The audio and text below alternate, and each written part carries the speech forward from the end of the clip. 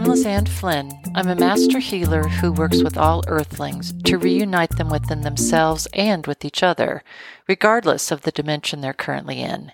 Meaning, I'm a medium as well as an animal communicator, medical intuitive, and channel for all beings.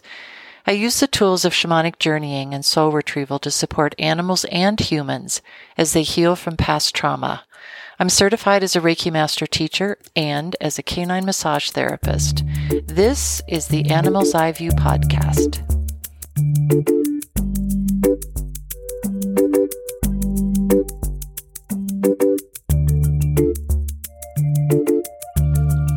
Since last June, I've been working with a group of students on finding, clarifying, and then strengthening their organic intuitive sense. And I say organic because it is part and parcel of the physical form known as body to us on this planet. And we've been looking at issues like belief systems that are created by humans for the purposes of safety, and yet these belief systems kind of stand in the way of intuition. Because even though your body tells you something that it knows to be true, as beings in human experience, we often ignore the body and we say, well, that's just my imagination. That's just a coincidence. Why do we do this? Because through these belief systems, we're actually taught not to trust the body's own sense of itself, if you will. Its knowingness, its interaction with the rest of the world and other energy fields around us. And in this group, we've also been working with metaphors. The powerful, powerful insights of metaphors, myths, and stories simply can't be overstated for beings in human experience. Why? Because we need them. Because of how we have chosen to create this collective reality that kind of keeps us locked in this third dimension awareness. And these myths and these stories and these metaphors, they help us build a bridge between this locked-in third dimension awareness and the rest of the dimensions that quantum physics tells us exist. Because our bodies also exist in those dimensions, so to speak. The body will bring to you any information going on around it in layers and layers and layers of energy fields that it perceives you need to know in that moment in order to keep you happy and healthy on the planet for as long as you're supposed to be here. And it's data, it's information, these little bits of energy. And so from way back, like eons ago, centuries ago, millennia ago, beings in human experience needed a way, wanted to create a way that they could grab a hold of what was happening around them and come up with I think definitely they wanted it to be creative way of explaining what was happening, as well as, I think to a certain extent, perhaps a bit unfortunately, create tales and stories that were cautionary. And again, this is where the whole fear-based, to a certain extent, approach of beings in human experience come in. It's not that other beings in different other experiences on the planet don't experience fear. They don't go looking for it. I'll put it that way. It's not, oh, you can't do that because then this will happen. They definitely do have a download of information that is given to them, a historical perspective, if you will, of how their species best operates on the planet. But it's my perception that it's not and we don't go there because then bad things will happen. And here's a story to tell you why. They appear to deal much more directly with the environment around them. I think in large part because they don't fear the environment around them. They know that the environment around them is designed to be in partnership with them. And because this is a planet of duality, there will be experiences of both sunshine and shade. Thank you again, Amanda Gorman, for that reworking of light and shadow. But it's just that they don't anticipate them and they don't go looking for them and they don't kind of allow these experiences of duality to kind of keep them frozen in place. And I think these metaphors, stories, and myths, they're complex, but they're not complicated. And I think that's kind of a key distinction. Oftentimes we think, oh, wow, that's just really complicated.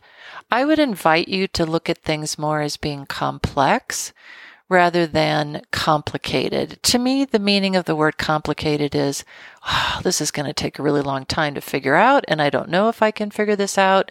If we look at things, beings, situations as complex, for me, that's kind of a reset of, okay, I can take my time with this. I need to take my time with this. And there are definitely different moving parts. There's different processes that might apply to one part of this and not to the other part of this.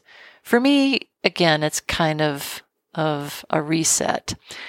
And I think to a certain extent, we view the organic machine known to us as body as complicated and not complex. And I think when we get to this place of thinking things are complicated, I will tell you that overthinking will get you every single time as a being in human experience, which is why animals and other beings are just so dang good at not overthinking. And yet it's the very thing that we judge about them, right? I think in reality, we envy their ability to just sink into the moment and just enjoy the heck out of it. I would say that celebrating more of that will fundamentally change your relationship with them and I perceive quite possibly your life. But I digress. We'll get back to myths. Joseph Campbell is by far my favorite purveyor of comparative mythology, its meaning and its purpose.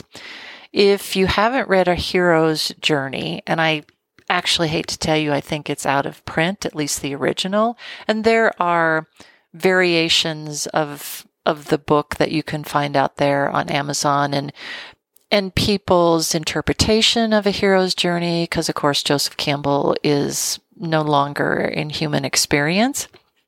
If you can find it though, maybe even at a used bookstore, I invite you to run right out and get it, regardless of your gender identity, in that the title of it is A Hero's. We typically think of hero as being masculine in form, but I think it's applicable to any being in human experience. He's most well known for his quote, and one of my most favorite, "Follow your bliss." It's right. It's simplicity in and of itself. Yes, it's complex, but it's not complicated. There was a 1988 TV series in which Bill Moyers interviewed Joseph Campbell about the power of myth. And I'll put a link in the podcast notes, as well as another link for a series in Netflix that was conceived some 30 years after that, in 2018, titled Myths and Monsters, about the power of storytelling. And I think it's one thing for beings in human experience to get a text from the universe saying, go there, do that. And of course, that's just not possible because I perceive of free will on this planet. I do think that the guidance can be quite direct. I had a journey recently myself, actually just this morning, where I was asking about, okay, what's the next steps on bringing the patent for the portable animal therapy table to life? And I'm kind of at a decision point about whether to go with company A versus company B.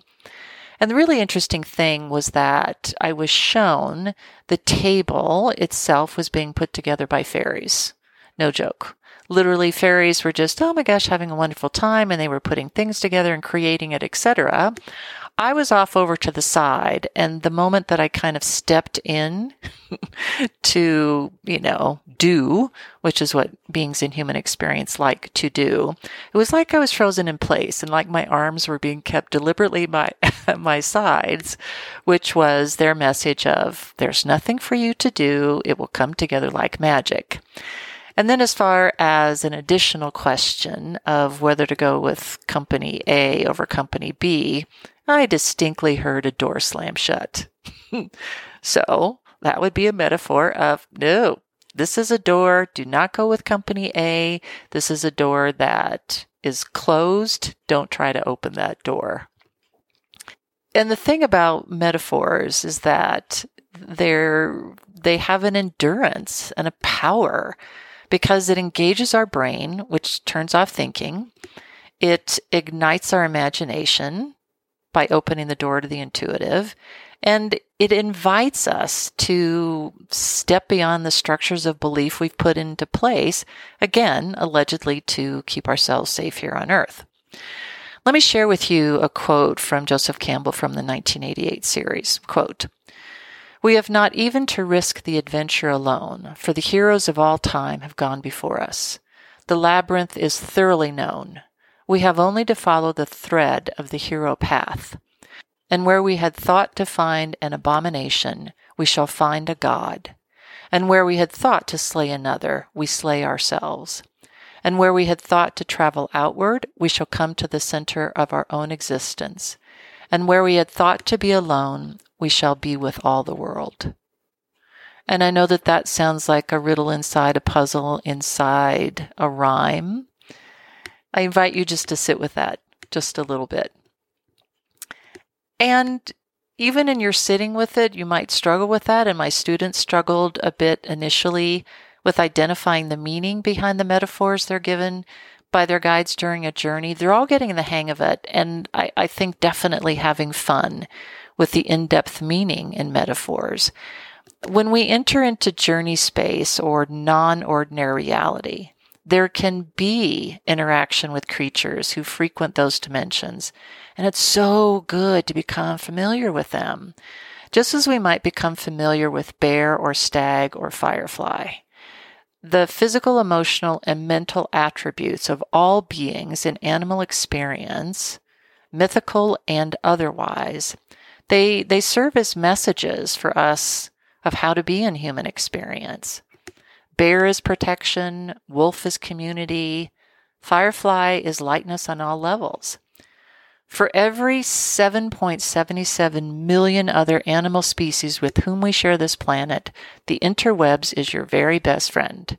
As far as looking up and knowing who they are, I do that all the time. It's impossible to know what being steps across your path. I look them up all the time. The reason for magical allies, especially now, is because nothing happens in a vacuum. All this that's hitting the fan in our experience right now, whatever is going on here and in ordinary reality has ripple effects in non-ordinary reality. And the universe only and always wants to give you a heads up about these energies so that you can be with them in whatever way suits your highest and best good at this point in time. And plus, I perceive it's just fun to play with Pegasus, unicorn, and dragon. We'll look at the origin of these magical creatures and their myths and apply them to any situation in which you may need support, because that's their role. And particularly the three who chose for themselves to come forward today, because that's how it works. They choose for me. I simply send out a request for whoever wants to come forward, and they just do. So let's look at dragon first. And I'll be quoting from one of the links that I'll put into the podcast notes that actually came from Animal Planet. Quote, "Dragon mythology extends back through the ages at least 4,000 years. They are commonly depicted as large flying reptiles that breathe fire or shoot deadly poison from their nostrils. Tales of these giant beasts date to the dawn of human existence. They've also inspired many a young warrior to take up arms, bravely trying to prevent a malevolent dragon from consuming a fair maiden. On the other hand, some cultures actually revere the dragon for being gentle and wise. In China, dragons are a symbol of courage and heroism and are seen as protectors of the community. My own experience with dragon has been varied. At times it's about protection and I feel massive wings wrapping around me. At other times, dragon has come roaring in and I'm invited to jump on their back and off we go. And there have been times where dragon has let loose with fire to cleanse whatever needs cleansing, and sometimes it's not just red and orange fire. Sometimes it's a different color. Remember that everything in non-ordinary reality has meaning, and I invite you to look it up if you're not sure about the metaphor being offered. Pegasus is next. Quote, "This mythical animal is the son of Poseidon, god of the sea, and the monster Medusa. He is portrayed as a beautiful winged horse, sometimes white with gold wings, and sometimes gold all over. There are a couple of versions of the birth of Pegasus in Greek mythology. In one, he sprang from Medusa's neck when the hero Perseus beheaded her. In another, Pegasus was born of the droplets of blood that spilled from Medusa upon her death. The image of Pegasus has been a favorite of artists for centuries. His likeness has inspired countless paintings and sculptures. There's also a constellation for Pegasus, a gift from Zeus upon his death." Pegasus, along with unicorn, was one of the first magical allies to come to me when I needed them many years ago. And as you might imagine, Pegasus is different from dragon because they're different, and even though they're both winged beings. Sometimes for me, Pegasus is white. Sometimes Pegasus is both black and white, indicating the merging of duality. If I'm ever feeling trapped in this dimension, Pegasus comes in to say, hop on. We're going to soar above and take a look at things from a very different perspective. And it's really interesting because, at least for me with Pegasus, there's not a saddle, there's not a halter, there's not a bridle involved. It's just me and Pegasus, and reminding me that flexibility is key to moving through this experience.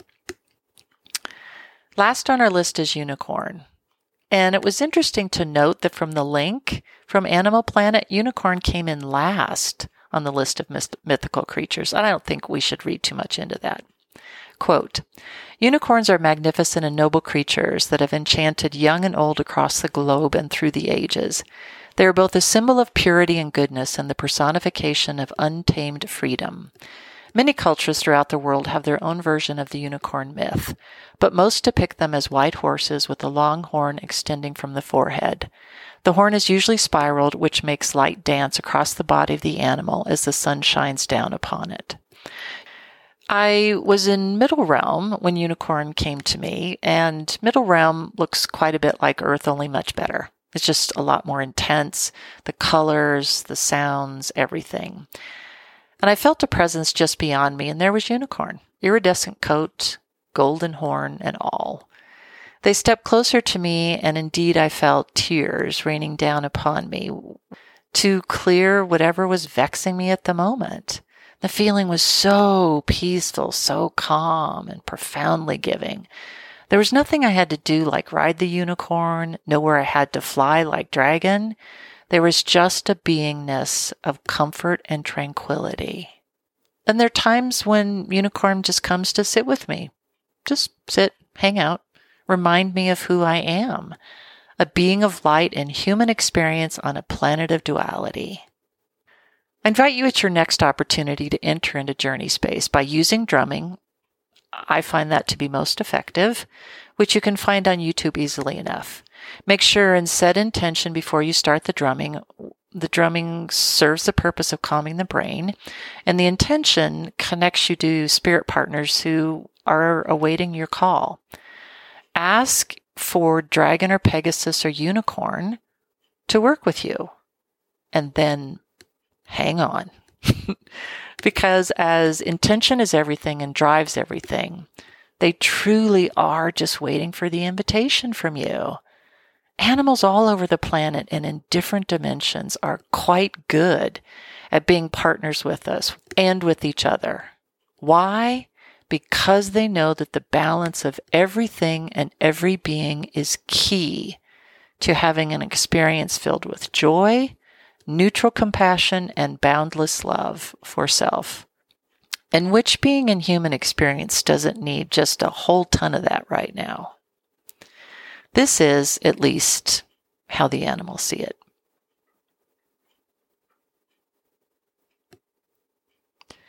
Thanks for listening today. Leave a review if you're so inspired, and be sure to subscribe to this podcast. I offer all new clients a free 15-minute consultation. Reach out if you think I can be of service via www.lizanneflynn.com. Come and find me on social media, Facebook, Twitterverse, Instagram, and LinkedIn. I invite you to sign up for my quarterly newsletter on my website, where I also post notices for upcoming events such as new classes and online psychic fairs. This has been the Animal's Eye View podcast. I'll see you next time.